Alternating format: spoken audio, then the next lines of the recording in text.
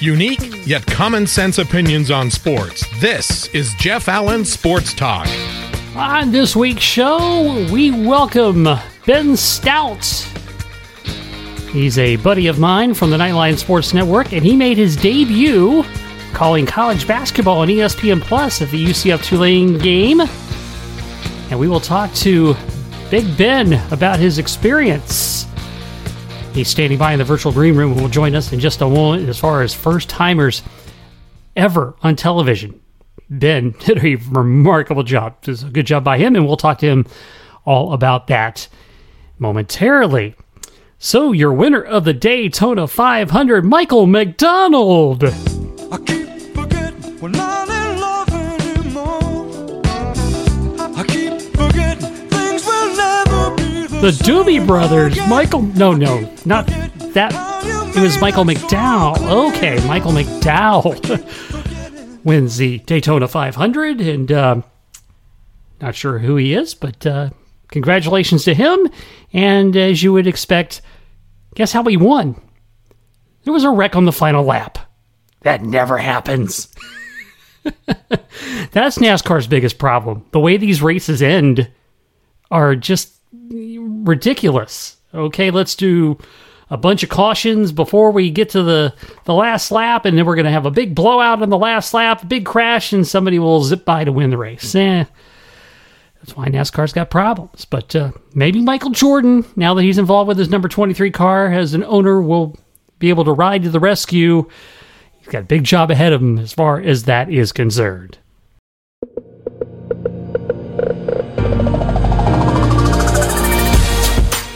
It is my pleasure to welcome back to the show one of my colleagues from the Nightline Sports Network, and he made his debut on ESPN Plus covering UCF and Tulane last week. He's the official man in the middle for the Jeff Allen Sports Talk podcast. 7'1", Ben Stout. Ben, how are you, buddy? I'm doing well, Jeff. How about yourself? I'm doing great. Glad to have you on once again. And again, congratulations on the debut as an analyst for ESPN Plus. I wanted to ask you a few questions about the experience and whatnot. So kind of first lead us into this. How did you present yourself for that opportunity? Yeah, it kind of came about a little randomly, but on a Tuesday night of last week, I got a phone call from Mark Daniels, the voice of the Knights, and he runs he not only is the voice of the Knights, and obviously you know him from over the radio, but he runs a lot of the production over there at UCF, and he had an opening essentially. Essentially, what happened is the gentleman that they had slated to do the color commentary for the Friday night game against Tulane, unfortunately could not do it. He had a conflict. He wasn't able to do it. And it was something that kind of came up that day. And luckily for me, they were brainstorming. They were brainstorming on who could fill in for him. And my good buddy Mike O'Donnell, I guess, was the one that ultimately brought up my name, and I guess everybody in the room didn't hate the idea. So I found myself on the phone with Mark, and he talked to me about it and talked to me about the opportunity, and I couldn't say yes quick enough. I was really excited for the opportunity, and the week was kind of a blur from there. The game itself was kind of a blur, but it was just so much fun, and everybody at UCF was just so welcoming. It was a great time. So basically, like a lot of times, people will kind of try to get their name out there and whatnot. Had you approached UCF about doing this previously? No, I haven't. It was something that it's kind of funny. It's something that I didn't even realize that I wanted to do until it actually was offered to me. I think that potentially there's been as you know, I'm pretty active on Twitter about UCF basketball, and I know a lot about the team, the ins and outs of the team, and of course on the Nightline Sports Network and the podcast and on the radio show Nightline at Night on Tuesday nights. I mean, I'm I'm the guy for the team talking about UCF basketball all the time. And so I would imagine that they knew at least that I, did all the stuff with Nightline, and they felt comfortable enough that I knew how to talk about the team and talk about the game action. And so it just kind of came about from that end. There's never been a time that even Mike and I had talked about us doing that, or me doing that. But I'm really thankful to him and grateful to him and Mark and others at UCF that they thought enough about me to give me the opportunity, and it went pretty well. So take me to game day and how that went for you. I trust there was a production meeting at some point during the course of the day to get prepped for the game. Yeah, so the day before the game, on that Thursday, Austin Lyon, who was doing the play-by-play, local guy, he's just a great guy, has done a lot of stuff for the Sentinel. He's done a lot of stuff in play-by-play for ESPN Plus games and other games as well. So he's a pro. He knew what he was doing. He gave me a call on Thursday, and we talked for a while just about what to expect and everything. And then Thursday afternoon, we had our Zoom meeting with Ron Hunter, Coach Ron Hunter of Tulane. And so it was us, Austin and I, Ron Hunter, the SID for Tulane, and production AD for UCF. And so Austin and I essentially interviewed Ron Hunter for about 20 minutes or so, just to not only about the game upcoming for him, but just in general about how this year has been for his team and just how his team is doing right now. And that was just great for me to be on and experience. Just Ron Hunter is just a very charismatic guy. He had great conversation with us, and it was cool as being the first time in an opportunity like that. It was kind of neat. And then Friday, going into the game, Friday game day, we got to do the same thing on a phone call with Johnny Dawkins. And that was right before I got ready and left for the game. So we talked with Johnny for about 20 minutes or so at 3 o'clock that day. And then I kind of started to get ready to head over to the arena for the game. All right, so you have that prep work and all that taken care of, and so you're getting ready. You sit down, you ready for the broadcast. How were your nerves? Was it anything like when you were a player? It was kind of similar to when I was a player. I mean, all throughout the day, just kind of, I carry my nerves in my stomach, so my stomach was kind of growling, during the day. Just, I'd be lying, Jeff, if I said I wasn't nervous. I was nervous throughout the day, but luckily, with everything kind of leading up to it, great conversation with Austin and both coaches, and I talked to MOD earlier that day. He gave me some great advice. Just throughout as the day went on, and then especially once I got to the arena, the nerves started to go away, and once we got into the swing of things, I didn't really feel much nerves, and I was just kind of going with the flow and trying my best to be a good contributor to the broadcast, and like I said, Mike O'Donnell gave me some great advice during the day, and I kind of took that with me, and once the game gets going, kind of seems like it's over with in a flash, because it really does go fast. But yeah, it was. I felt a lot more comfortable as each minute ticked off the clock, so it was good. Yeah, and of course, what a lot of people don't know is on ESPN Plus broadcasts, those are generally produced by the home school. That's right. So that's kind of which is kind of a big deal with the upcoming new contract with the AAC and what opportunities that affords as far as all the broadcasts of UCF athletics goes and things like that. So I know you tweeted out that you were struggled a little bit between not saying we and us versus UCF and Knights. That's obviously something that being a lifelong Knight, that's second nature to you.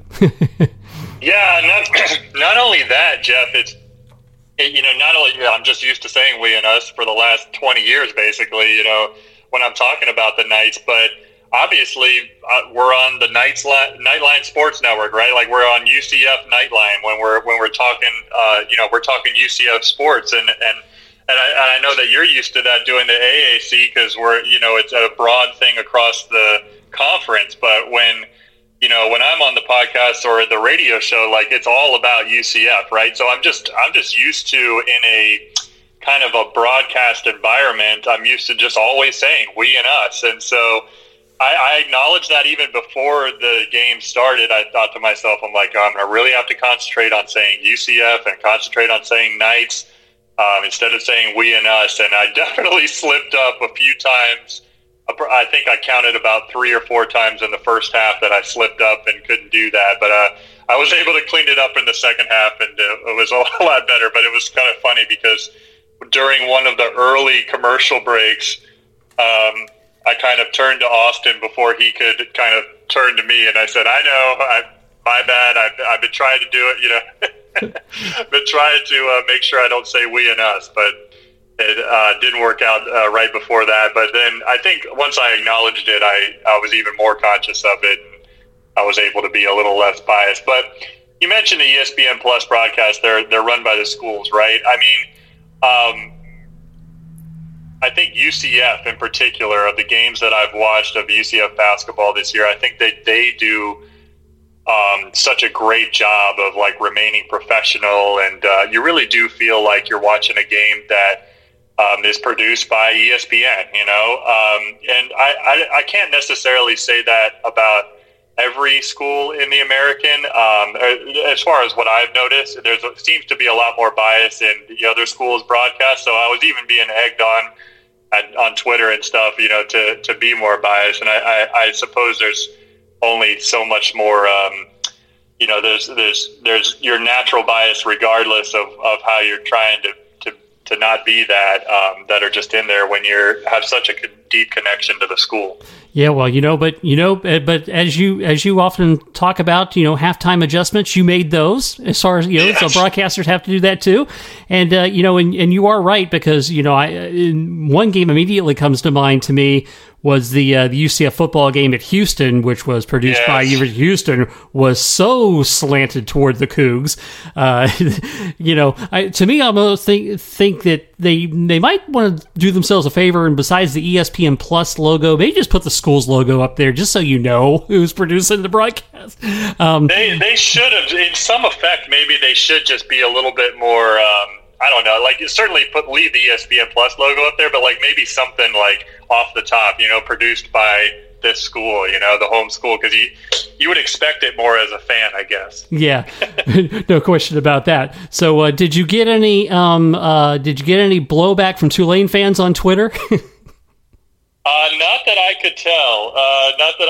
Maybe I don't think any Tulane fans necessarily noticed, but just speaking of Twitter, I mean, I was joking around with my wife last night how, the UCF Twitter mafia can be pretty brutal when it comes to, members of other schools, but certainly are very, very nice to their own. And I just, the amount of support, it was really cool of UCF basketball to kind of like post something early in the day on Friday saying, that I was making my ESPN Plus debut, and they had a picture of when I played it for UCF. And then just from that moment on, like everybody just so supportive, and all these different tweets and text messages from family and friends, and just the amount of support that I got from everyone was just really, really, it meant a lot to me, and I really appreciated it.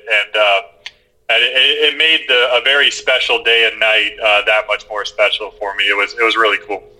Well, I know you said the game itself was a blur, but does anything stand out to you that you just kind of takes your breath away about like wow, about the experience?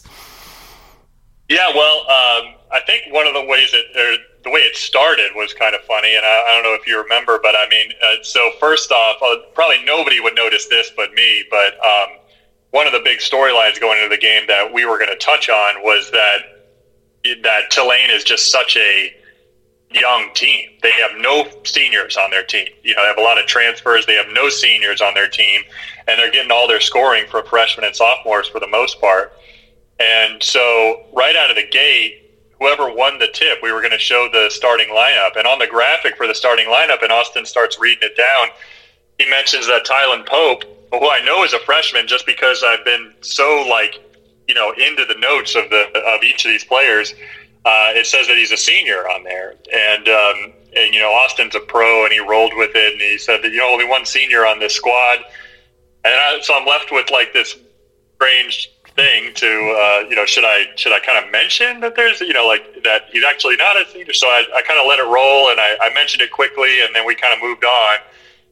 But then that occurred right out of the gate, and then the, you know, a minute or so into the game, the scoreboard situation happens in the arena, where the scoreboard just goes completely dead as far as the actual score itself. And so there's this, like, 2-minute, 3-minute, 4-minute gap that we have to just fill, where we're on the air, but there's no action going. Mm.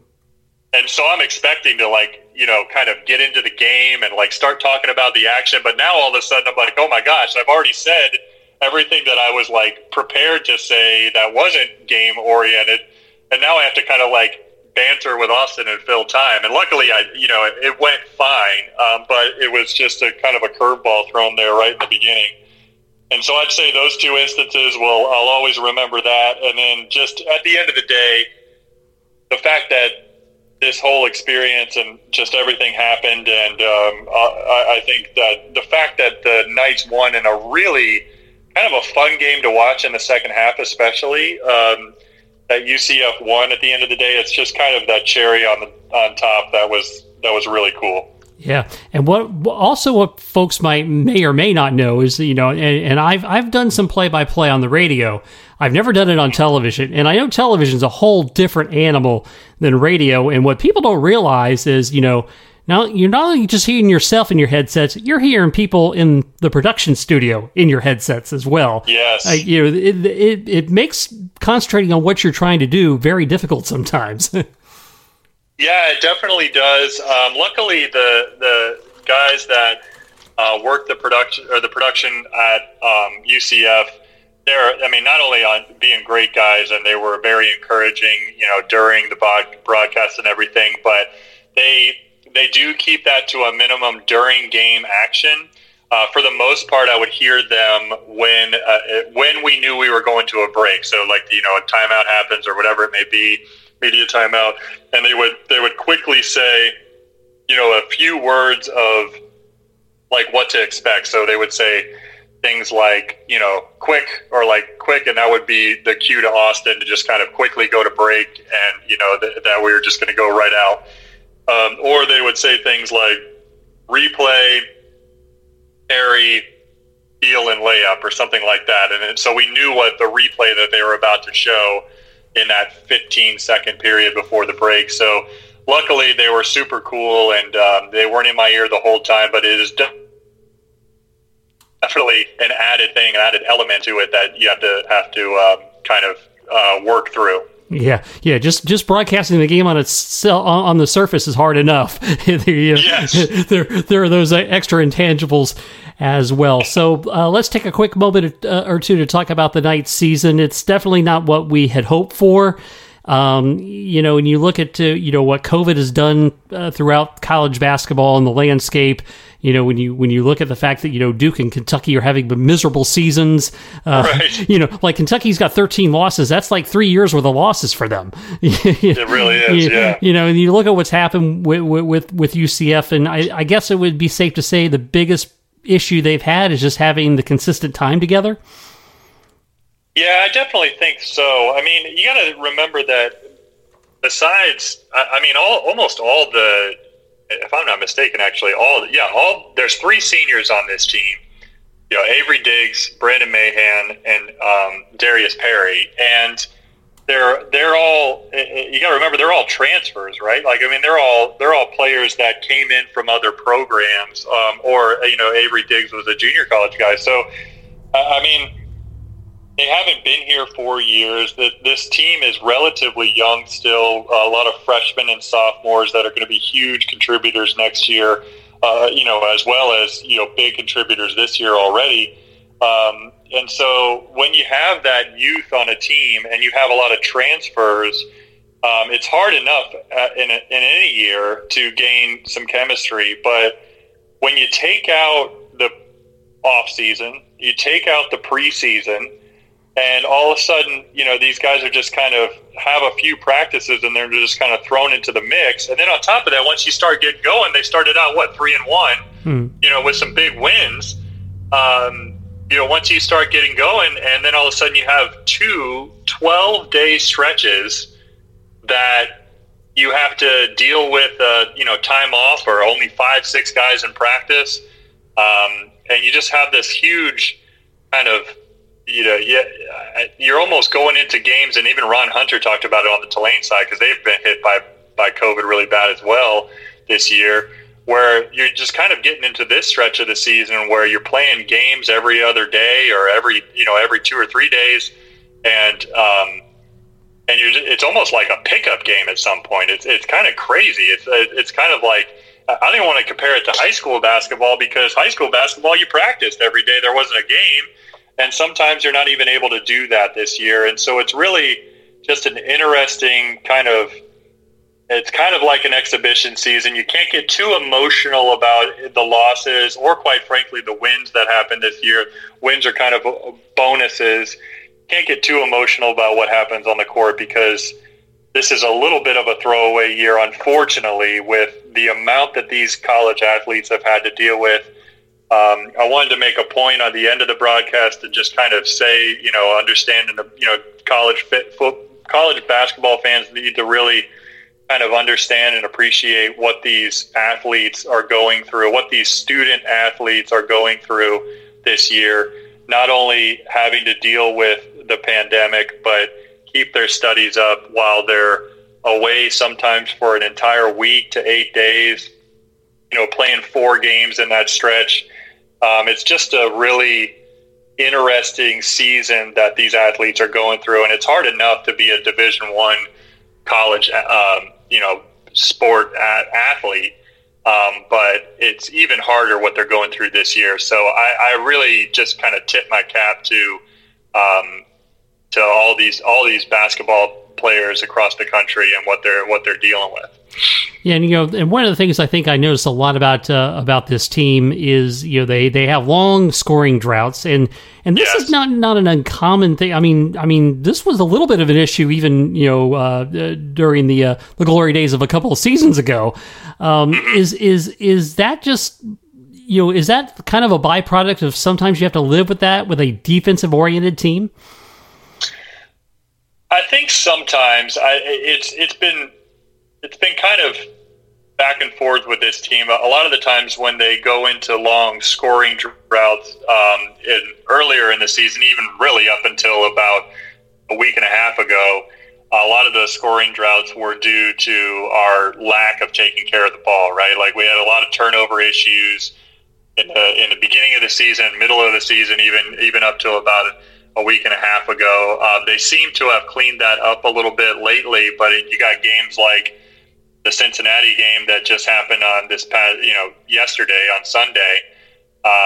And, you know, that game was it was a 1-point loss. We were certainly right there with a chance at the end, and we kind of chipped away at their lead towards the end to try to see if we could take it over. But in the end of the day, we just missed shots down the stretch. We missed shots at key moments in the second half, and the last, like, I'd say 3 or 4 games, we've cleaned up the turnovers, at least the critical turnovers, the unforced errors that we were seeing a lot as recently as a couple weeks ago. But we've cleaned up a lot of that.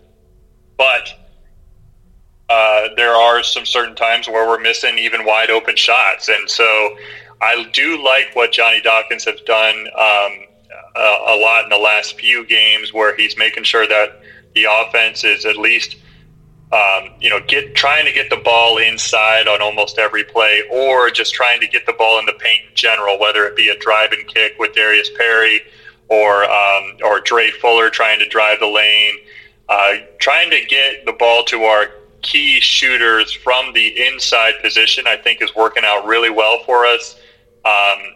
We haven't been able to pull it out in every game. Certainly the last 2 losses have been tough, being 1-point losses, but you see a lot more cohesiveness on offense, that as long as they can start knocking down some shots, like unfortunately they weren't able to do it against Cincinnati. They were able to do it especially in the first half against Tulane.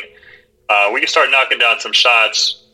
I've always said this whole year, like, we're talented enough to beat anybody in this conference, potentially anybody in this country. Just, we got to put it together for 40 minutes, and it just hasn't.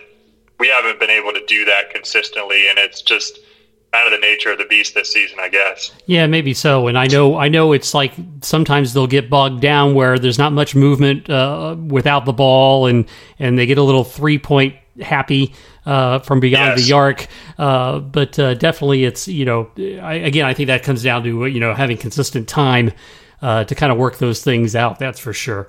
And they fall into, sometimes when they go on the scoring droughts, they kind of fall out of what got them the lead in the first place, or got them in the game in the first place.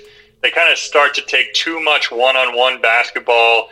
They don't look for their teammates enough. They're not running their offense. It's more of, they're kind of looking for their own shot. And that's where right now we get into some trouble with these guys. And I think that's something that clearly Dawkins has emphasized over the last 3-4 games, because we've cleaned it up a little bit, but we still haven't been able to put it together for a full 40 consistently, I'd say. Yeah. Well, we're not that far away from March Madness, which is such a glorious time of the year, in not just in basketball, but in sports in general. And one of the things I always think about with March Madness is the fact that, unlike their brethren in college football, everybody has a chance. Now, that's right. March Madness, sure, it's weighted more towards the more powerful conferences, but there's plenty of seats at the table for the other schools, and the opportunity exists. You look, what Gonzaga has done. They've become a basketball power by what they've done. You look at George Mason. You look at Butler, played for the national championship and almost beat Duke. Loyola Chicago had a great run. So you see that, unlike in football, to me, if they could import some of that kind of magic into the college football playoff, I think the experience would be phenomenal. Yeah, and I think that you wouldn't even come close to one of the arguments that the expansion of the playoff, the ones against that for some reason. I think one of the arguments that they always say is, the college football season just means so much. Every game means so much. And I think that the actual introduction of the playoffs and what really happened when they introduced the playoffs, they created the Power Five and the Group of Five, right? But when the BCS era, like that talk didn't exist, right? Mm-hmm. Yes, they called it by a different name. They called it the BCS conferences versus others, but still, like, that separation, that clear line didn't exist. And so the reality of anybody who says, every game means so much because there's only 4 teams that make it in. What it means is that every game means so much to only a select group of teams across the country, And so I still think that you wouldn't suffer at all the regular season of college football if you just expanded the playoffs. And I like the idea of, I don't know how many teams necessarily you would need, but you essentially have all conference champions have a chance, and then you have, let's call it 4 at-large bids that can be selected from anywhere, any conference. And you could have a bye week for the top teams, so they're rewarded for being the top teams, and give these teams a chance to duke it out on the field. I mean, that's what makes March Madness so special. Yeah, and even with the seats at the table for the non-power leagues, by and large, still the very best teams in college basketball are going to be there in the mix at the end, right? With but the fact that schools that are not in the SEC or the ACC or the Big 12, it can still have a chance if it's laid out there for them. That to me is just such a great beauty of the sport. Yeah, I agree, and I mean, shoot, you're talking to somebody who played on a team in the Atlantic Sun, that I got to experience the NCAA tournament. We won the conference in 2004. I mean, that's obviously a one-bid league, and you have to win your conference tournament to get it. But we knew that going into the season, and that's our goal, right? Our goal is to win the regular season of the A-Sun, and our goal was to put ourselves in the best position to win the conference tournament so we could get into the big dance. And just knowing that as long as you take care of business as a basketball team, that you are going to be able to put yourself in a great position to be in the NCAA tournament is it's great for all of college basketball, and nobody can really tell me any different that we can't transfer that type of energy and make college football that much better. Yeah. I mean, and as you said, the top four teams, right? Like, I mean, I even saw on College Game Day, the basketball game day on ESPN like a couple weeks ago, they were arguing, would you take Gonzaga, Baylor, or a grouping of Gonzaga or Baylor this year, or the field to win the championship, because those teams have separated themselves and they're so elite this year.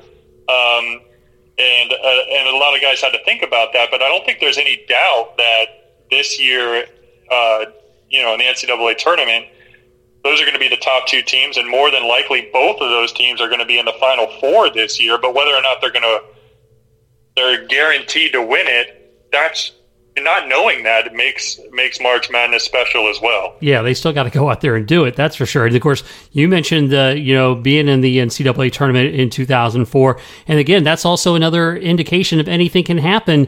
Where you guys had Pitt on upset alert.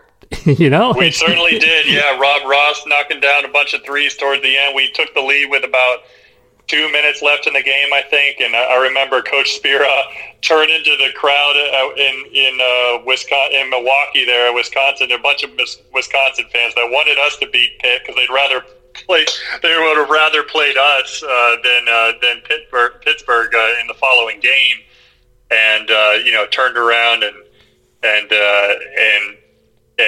I remember when we took the lead, Coach Spira turns around to all the Wisconsin fans and kind of points at him. He says, "Come on, we need you." And he raises his hands. It was a wild moment, but yeah, I mean, even you think about a couple years ago with UCF basketball, right? Like we should have beaten the top seeded team in Duke that year. We certainly were right there. That tip goes in, which is obviously heartbreaking moment for all of us UCF fans, but that tip goes in. All of a sudden, we're in the Sweet 16 with a real chance of going further than that. I mean, that you kind of knock off the giant, and then all of a sudden you look around and you're like, there's still some great teams in it, but you just knocked off a big check mark from your list there.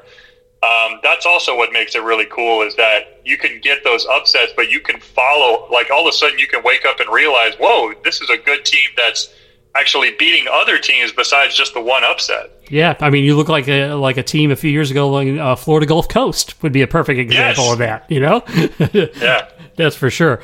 Well, Ben, before I let you go, I got to get your thoughts on the new head football coach at UCF, Gus Malzahn. What's your take?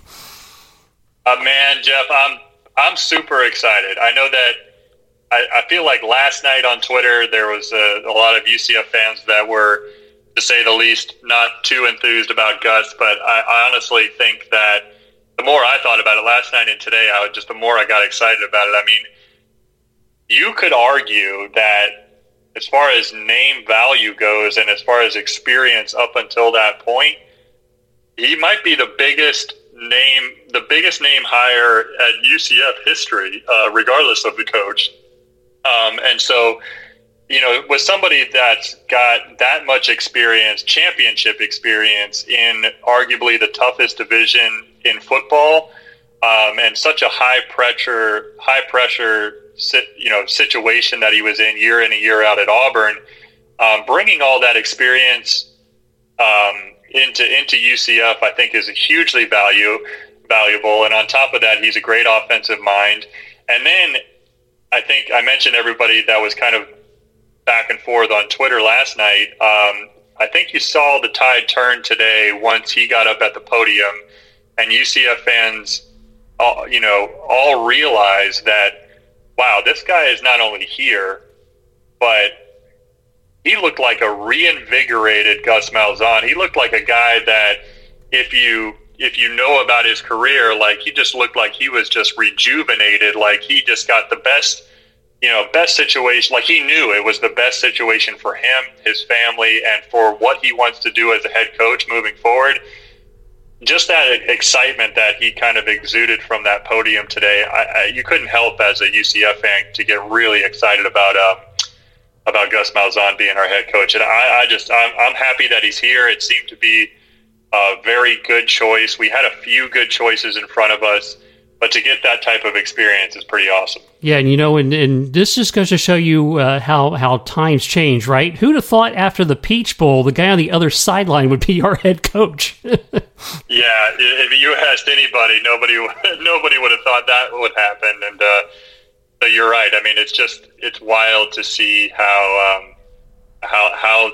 the UCF brand and the UCF program, just entire athletics program, but we all know football runs the show, right? They drive the ship. And so, the elevation of the football program over the last 5 years, it was no more evident than this week, right? That we got an AD who left his alma mater, his longtime alma mater, the place that he loved, to get a great opportunity to, come here to UCF and continue to kind of vault his career. And then all of a sudden we get a big name hire like Gus Malzahn. I mean, it's just a fun time. Over the last couple of months, it's been pretty weird, but being a UCF fan, and I have a feeling that, the strange times are probably ahead for us, in one way or in another. I guess you can never predict it, but certainly this last week has got to have UCF fans pretty proud of their school and what we're going to accomplish in the future. Yeah, interesting when you bring up the brand. When you think about that, because it's on the first page of all the sports websites. That didn't happen when we hired Scott Frost, right? No, I mean, yeah, think about it. I mean, even when Danny White came here, right before we hired Scott Frost, we looked at, all right, this guy seems pretty good, and then all of a sudden, Frost was leaving Oregon, right, to come here, and everybody was like, well, that's kind of a strange move. I get it, he became a head coach, but that team didn't win a game the previous year before he came here. So yeah, just the difference between that time in 2015 to now, just 5 years later, 6 years later, it's just really cool to see. And you're kind of like me, Jeff, as far as a little bit old school alumni.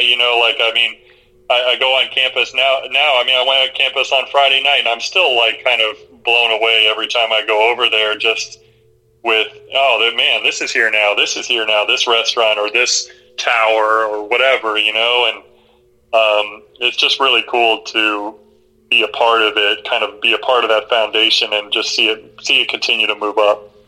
Well, Ben, as always, we do appreciate it. Of course, folks can catch you on the Nightline Sports Network, covering UCF basketball on the podcast, co-hosting the radio show on Tuesday nights on WDBO, and on Twitter at BigSocial32. Brother, we always appreciate your time, man.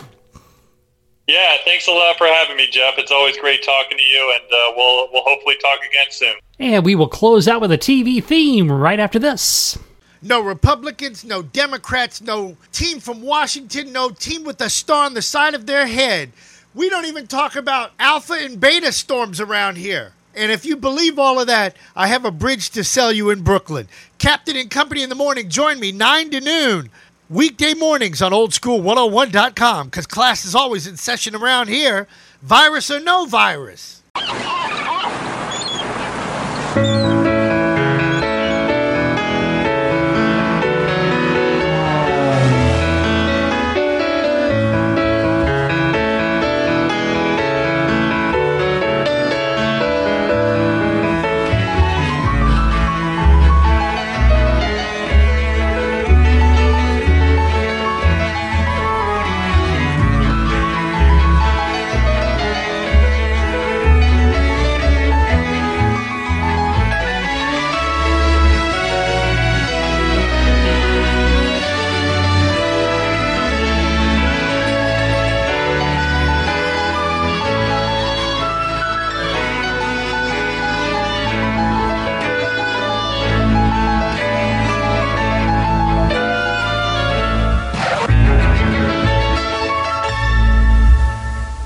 That is the theme from Wings, which ran on NBC from April 1990 to May 1997, 8 seasons in all. Story about two brothers who run a small airline in Nantucket, Massachusetts, Sandpiper Air, and show about them and their childhood friend Helen Chappell. Joe and Brian Hackett are the brothers.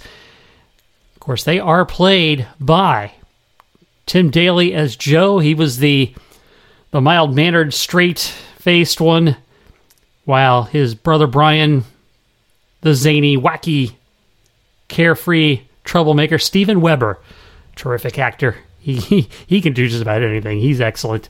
And again, Crystal Bernard was Helen Chappell, and of course, she's in love with older brother Joe. Crystal Bernard hit the scene in the late seasons of Happy Days as cousin Casey. Also on the cast, a great comedic actor, Thomas Hayden Church, played Lowell Mather. David Tram was Roy Biggins, who ran a competing airline. He was the big, gruff, wisecracking, kind of a bully type. Rebecca Shull played Faye Cochran, who was basically the counter person for Sandpiper Air. And Tony Shalhoub played Antonio Scarpacci long before his monk days. Was a guest in season 2 and then finished out the remaining seasons 3 through 8. And Wings became part of that Thursday night must-see TV lineup, if you will.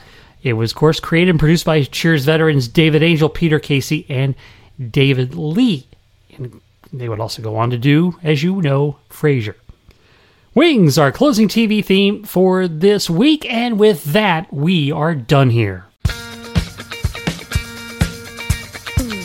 Thanks for listening to Jeff Allen Sports Talk. Follow Jeff on Twitter @JeffAllen_88, on Facebook @JeffAllen88, and the website JeffAllenSportsTalk.com. And you can reach out to the show anytime by email, JeffAllenSportsTalk@gmail.com. Jeff Allen Sports Talk is brought to you exclusively by Kramer's Salve for Dogs.